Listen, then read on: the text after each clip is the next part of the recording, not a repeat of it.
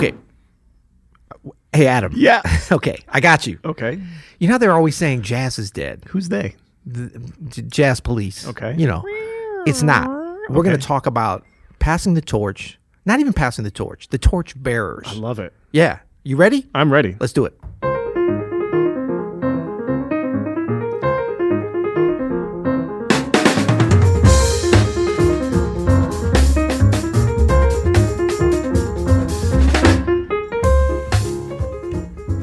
I'm Adam Manis. And I'm Peter Martin. And you're listening to the You'll Hear It podcast. Music advice coming at you. Coming at you, this is an Open Studio podcast. You know, you might go to openstudiojazz.com for a deeper dive on, I don't know why I did that. Sounds kind of sketchy. If you want to go on a deeper dive. Okay, there's a gentleman with an orange suit on. There's something going on out here, actually. Over here. Yeah, there's a lot of action going on.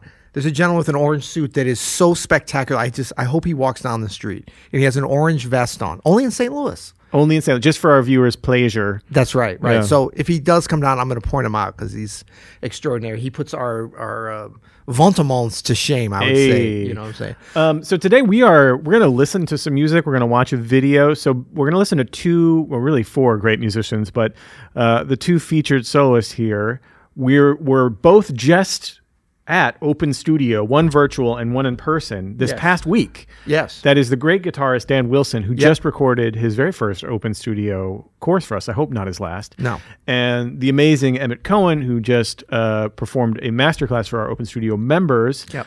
And we would love to have a course eventually from It's coming. Emmett Cohen. Is it coming? Oh, good. We are in deep discussions. So we were just in awe of both of these young masters. Right. And are they young still? Well, what's the cutoff for young? We could do a whole episode on that. We should talk about that. It used to be 30. They're both, I think, north of 30 at this point. But still, okay. Yeah, we'll call them youngish. Younger masters. than us. Yeah. Younger than us masters. And we know that there's a live at Emmett's Place for about everybody these days. Do you know for most athletic endeavors, particularly ones that one might do recreationally for a long time, the cutoff for the masters division, you know what age that starts at? What? Well, I'm saying guess. 40? Yeah, 40. That's weird to me, though. Yeah. Right? It should be 50. I mean, I'm 44. Yeah. And there definitely aren't very many professional athletes my age anymore. And I just remember it, like, remember that progression where it's like you're younger than them, then you're the same age. Remember when you're really young and you see the first professional athlete that's your age, you're like, oh my gosh, this person is in the Olympics doing gymnastics and they're my age. They're 3. And then you remember when you're in your 20s and you're like, oh, all these people, there's like an 18-year-old kid in the MLB or in the NBA or whatever. Yeah. That's got to be weird. Yeah. And then you get in your 30s and you're like, oh, look at this guy hanging around at 35. And then you get in your 40s and you're like, Fernando Alonso's still racing at 42. This is unbelievable. Tom Brady, And then now you're 44 and you're like, not too many people. And then you gravitate towards sports where there might be there's a bunch of golfers in their 40s, even a couple in their 50s still playing. Yeah.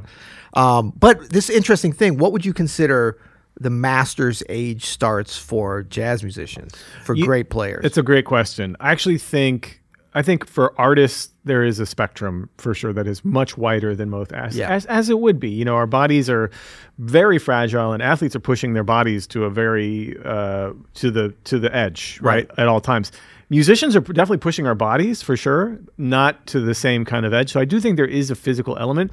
However, there is also artistic development, which I do not think dwindles until you're. I mean, I've heard octogenarians who make amazing art. Oh, no, I'm sorry, we are not on the same page, my friend. Normally we are. I meant the other way. Oh. I'm saying, like, what age do you have to be normally to be considered a master player? I'm assuming that once you hit it, you have the potential, if you want to Herbie Hancock it and do it for the rest of your life, to Wayne Shorter it, to when we talked Sonny about, Rollins it. When we did our OGs react to IGs for Jacob Collier, I kind of mentioned this, right? There's no doubt that he is 100% an amazing, brilliant musician as he is now. Yeah. I can't wait to hear him at 40. I can't wait to hear him so you put it at 40. Live a little more life to get. And he's very wise. But I'm it not could saying he's happen not before that, right? Is there anything? It could, okay. yeah. But I still think I want to hear. It's like with filmmakers too, or even to a certain extent actors. Even though I think there can be brilliant actors in their 20s or whatever, they're just, if you're trying to convey emotion, you just have to live a certain amount of experience. I think practicing living is part of the artistic journey. So I don't think there's any whatever. I think it's personal for everybody. But in my experience, for artists, it is, I think, a minimum of like late 20s before you can really have lived enough life as a grown-up to convey the full spectrum of human emotions. I don't think anybody conveys joy better than people in their late teens, early 20s. Right. It's like the best punk music has to be almost from young people. You know what I mean? Yeah. The best energetic music, even like the jazz that we listen to when we're young, if you think about it, it's all very, very like energetic. But what about like a Clifford Brown who died at age 25, I think, 26? Yeah. You know, certainly a master, right? At least the way we view those recordings 100%. And his playing. I mean, and even is that's an outlier at that age? An outlier. And I would even say like Jacob Collier, but wouldn't it be great to hear? We listened last week. We listened to Freddie Hubbard. Yeah. When he was a little bit older, he wasn't that old. He's probably our age, but like, it wouldn't it be great to hear Clifford Brown in his 30s? Interesting. Just to hear how that developed. I'm not taking it away. Let me see if I can get ChatGPT to give us. Nope. Give us Clifford Brown if he was 40 years old. That's it with AI. We got some pushback on that. We got lots of pushback. We won't even talk about it. Okay, so we're gonna watch this video, right? Did we talk about it yet? No, this is just old school live at Emmett's place. Yeah, so this is cool. Emmett Cohen, who has been doing his long-running Monday evening live stream since the beginning of the pandemic, early 2020, I believe. And then Dan Wilson. And so this is from, I don't know when, but let's just check this out. Because these are like, to me, these are just like great young players that aren't worried about like, oh, I'm being too jazzy or too conservative, or I'm trying to be a torchbearer, or I'm trying to be on the cutting edge or whatever. These are just guys just swinging out, I think. I love it. But swinging out already. What do you need? That's all you need.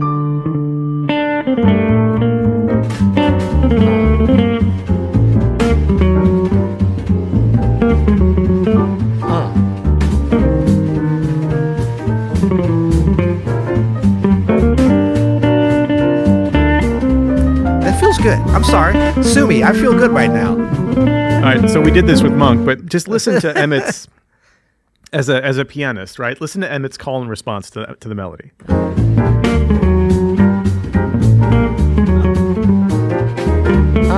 Everything is in response to the melody.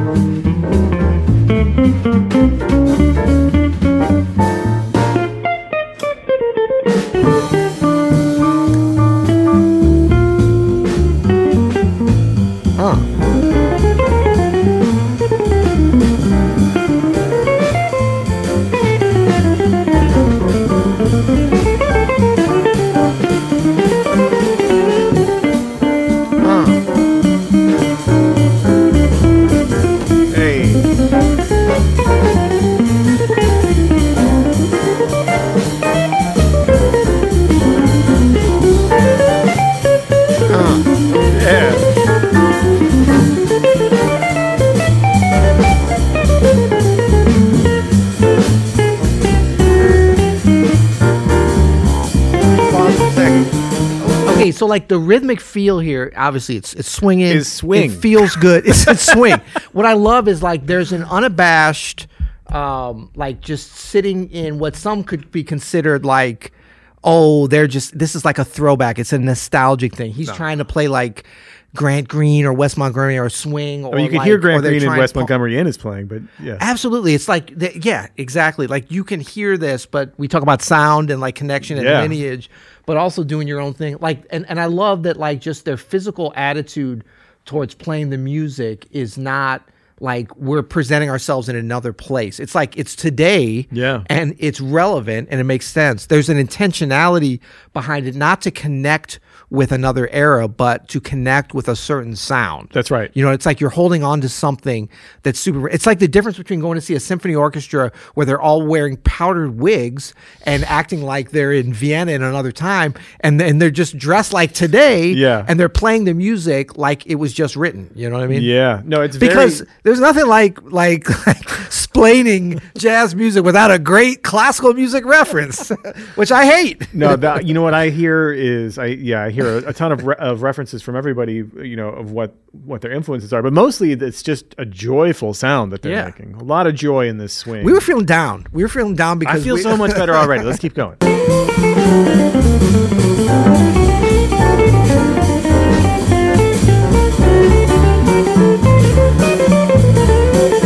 Russell Hall. Big shout out. Yeah, Russell Hall's amazing.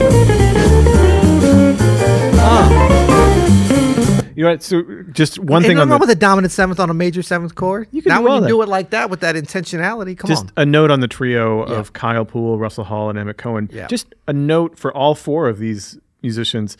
How relaxed is Kyle Poole and Russell Hall when they're playing? I mean, it's for all the young players out there, or even young at heart players who want to achieve a certain feel or sound.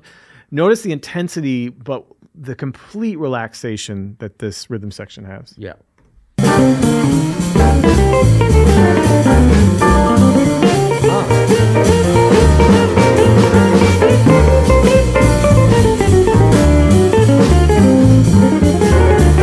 And you know, it's like some great things are happening here.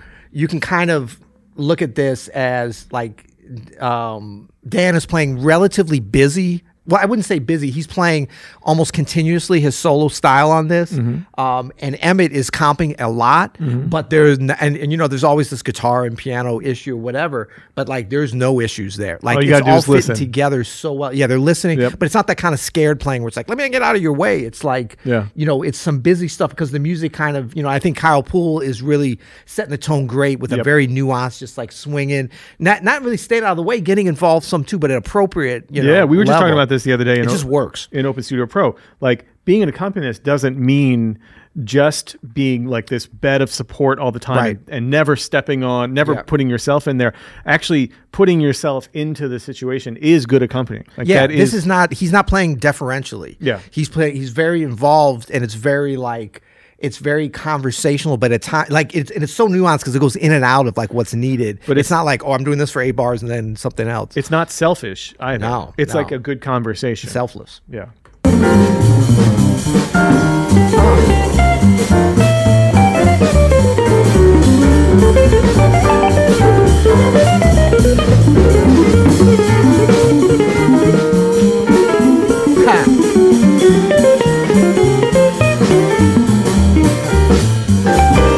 I mean, like Emmett there was kind of risking getting obtrusive, but it worked. You know what I mean?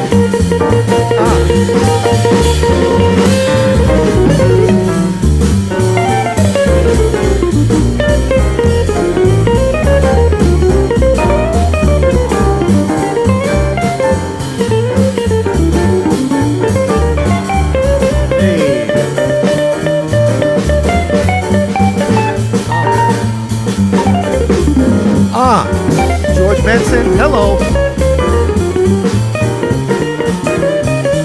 I mean, if you're going to borrow from the best. I know. But you know what it is? So I think this is such a great example of what we were talking about in the last episode and came out of that great discussion with Branford Marsalis, is that for me, musical taste is about like the higher level of your musical taste and your attenuation to like what can work in a certain musical situation. And by musical situation, I don't just mean like the room or like the instrumentation, but the audience, the time, the tune, the tempo, all these things. Like Dan Wilson to me has such a great, musical taste that he can take these different things and go to what others would make seem like a very obvious George Benson blues line going. Just straight rip that. But because he's placing it at the right place and it works so well and it's so well executed that if you don't know what that is, it sounds great. If you do know, it still sounds great. But it's still his take on it. It's his take on it, and it's just a great like kind of thing. So it's like the better you are as a musician, I think the more license you have to do what for others could sound like kind of some standard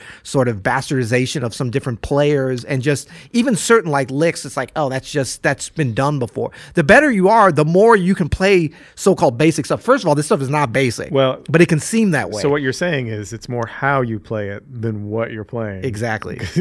Which is what Branford was saying in that. Yeah, and this is stuff that we normally associate with old, I mean, not necessarily older, just more experience. Because when you're younger, you're afraid to play something that you don't want to sound like basic or like, oh, I stole this from somebody, or I don't know anything else besides the blues scale. Well, we've already established that these are young masters. Super young teenage masters. Both these guys. Well, previously, Infant masters. Everybody's a kid. Yeah. All right, let's listen to a little more of Dan Wilson. And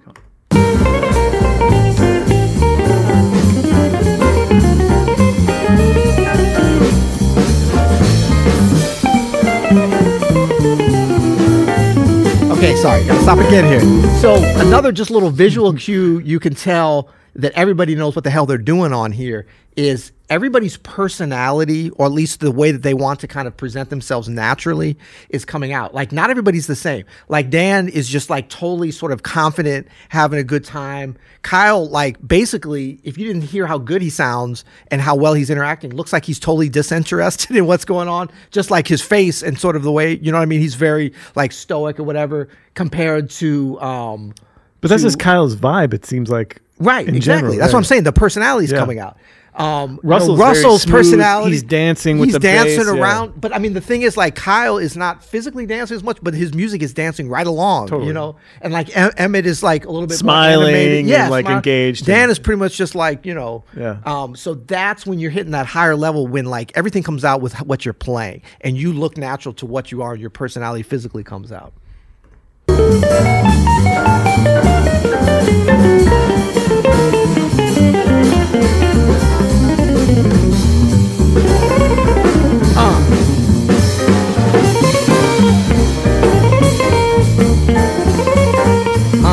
What did Dan say? Woo! I love the way he took that. Blues vocabulary is modern vocabulary.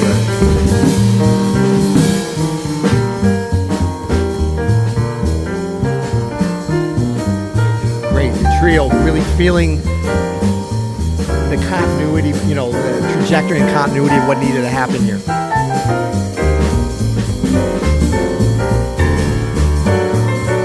Pause for a second, please. Sorry. Okay.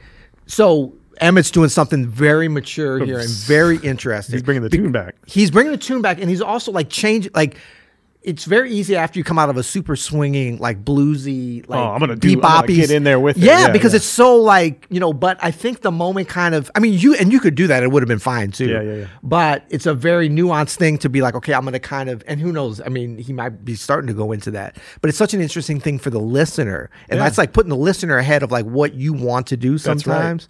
Whatever great. was just happening, I'm going to do kind of a different texture. Yeah. To that. Yeah.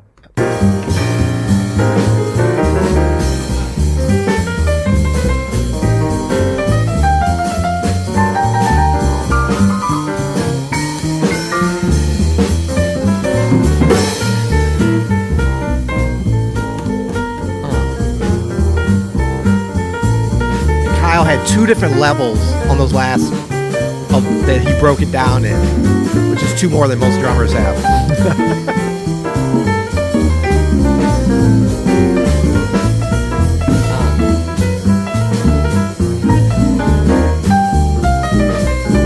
Dan Coppins was great.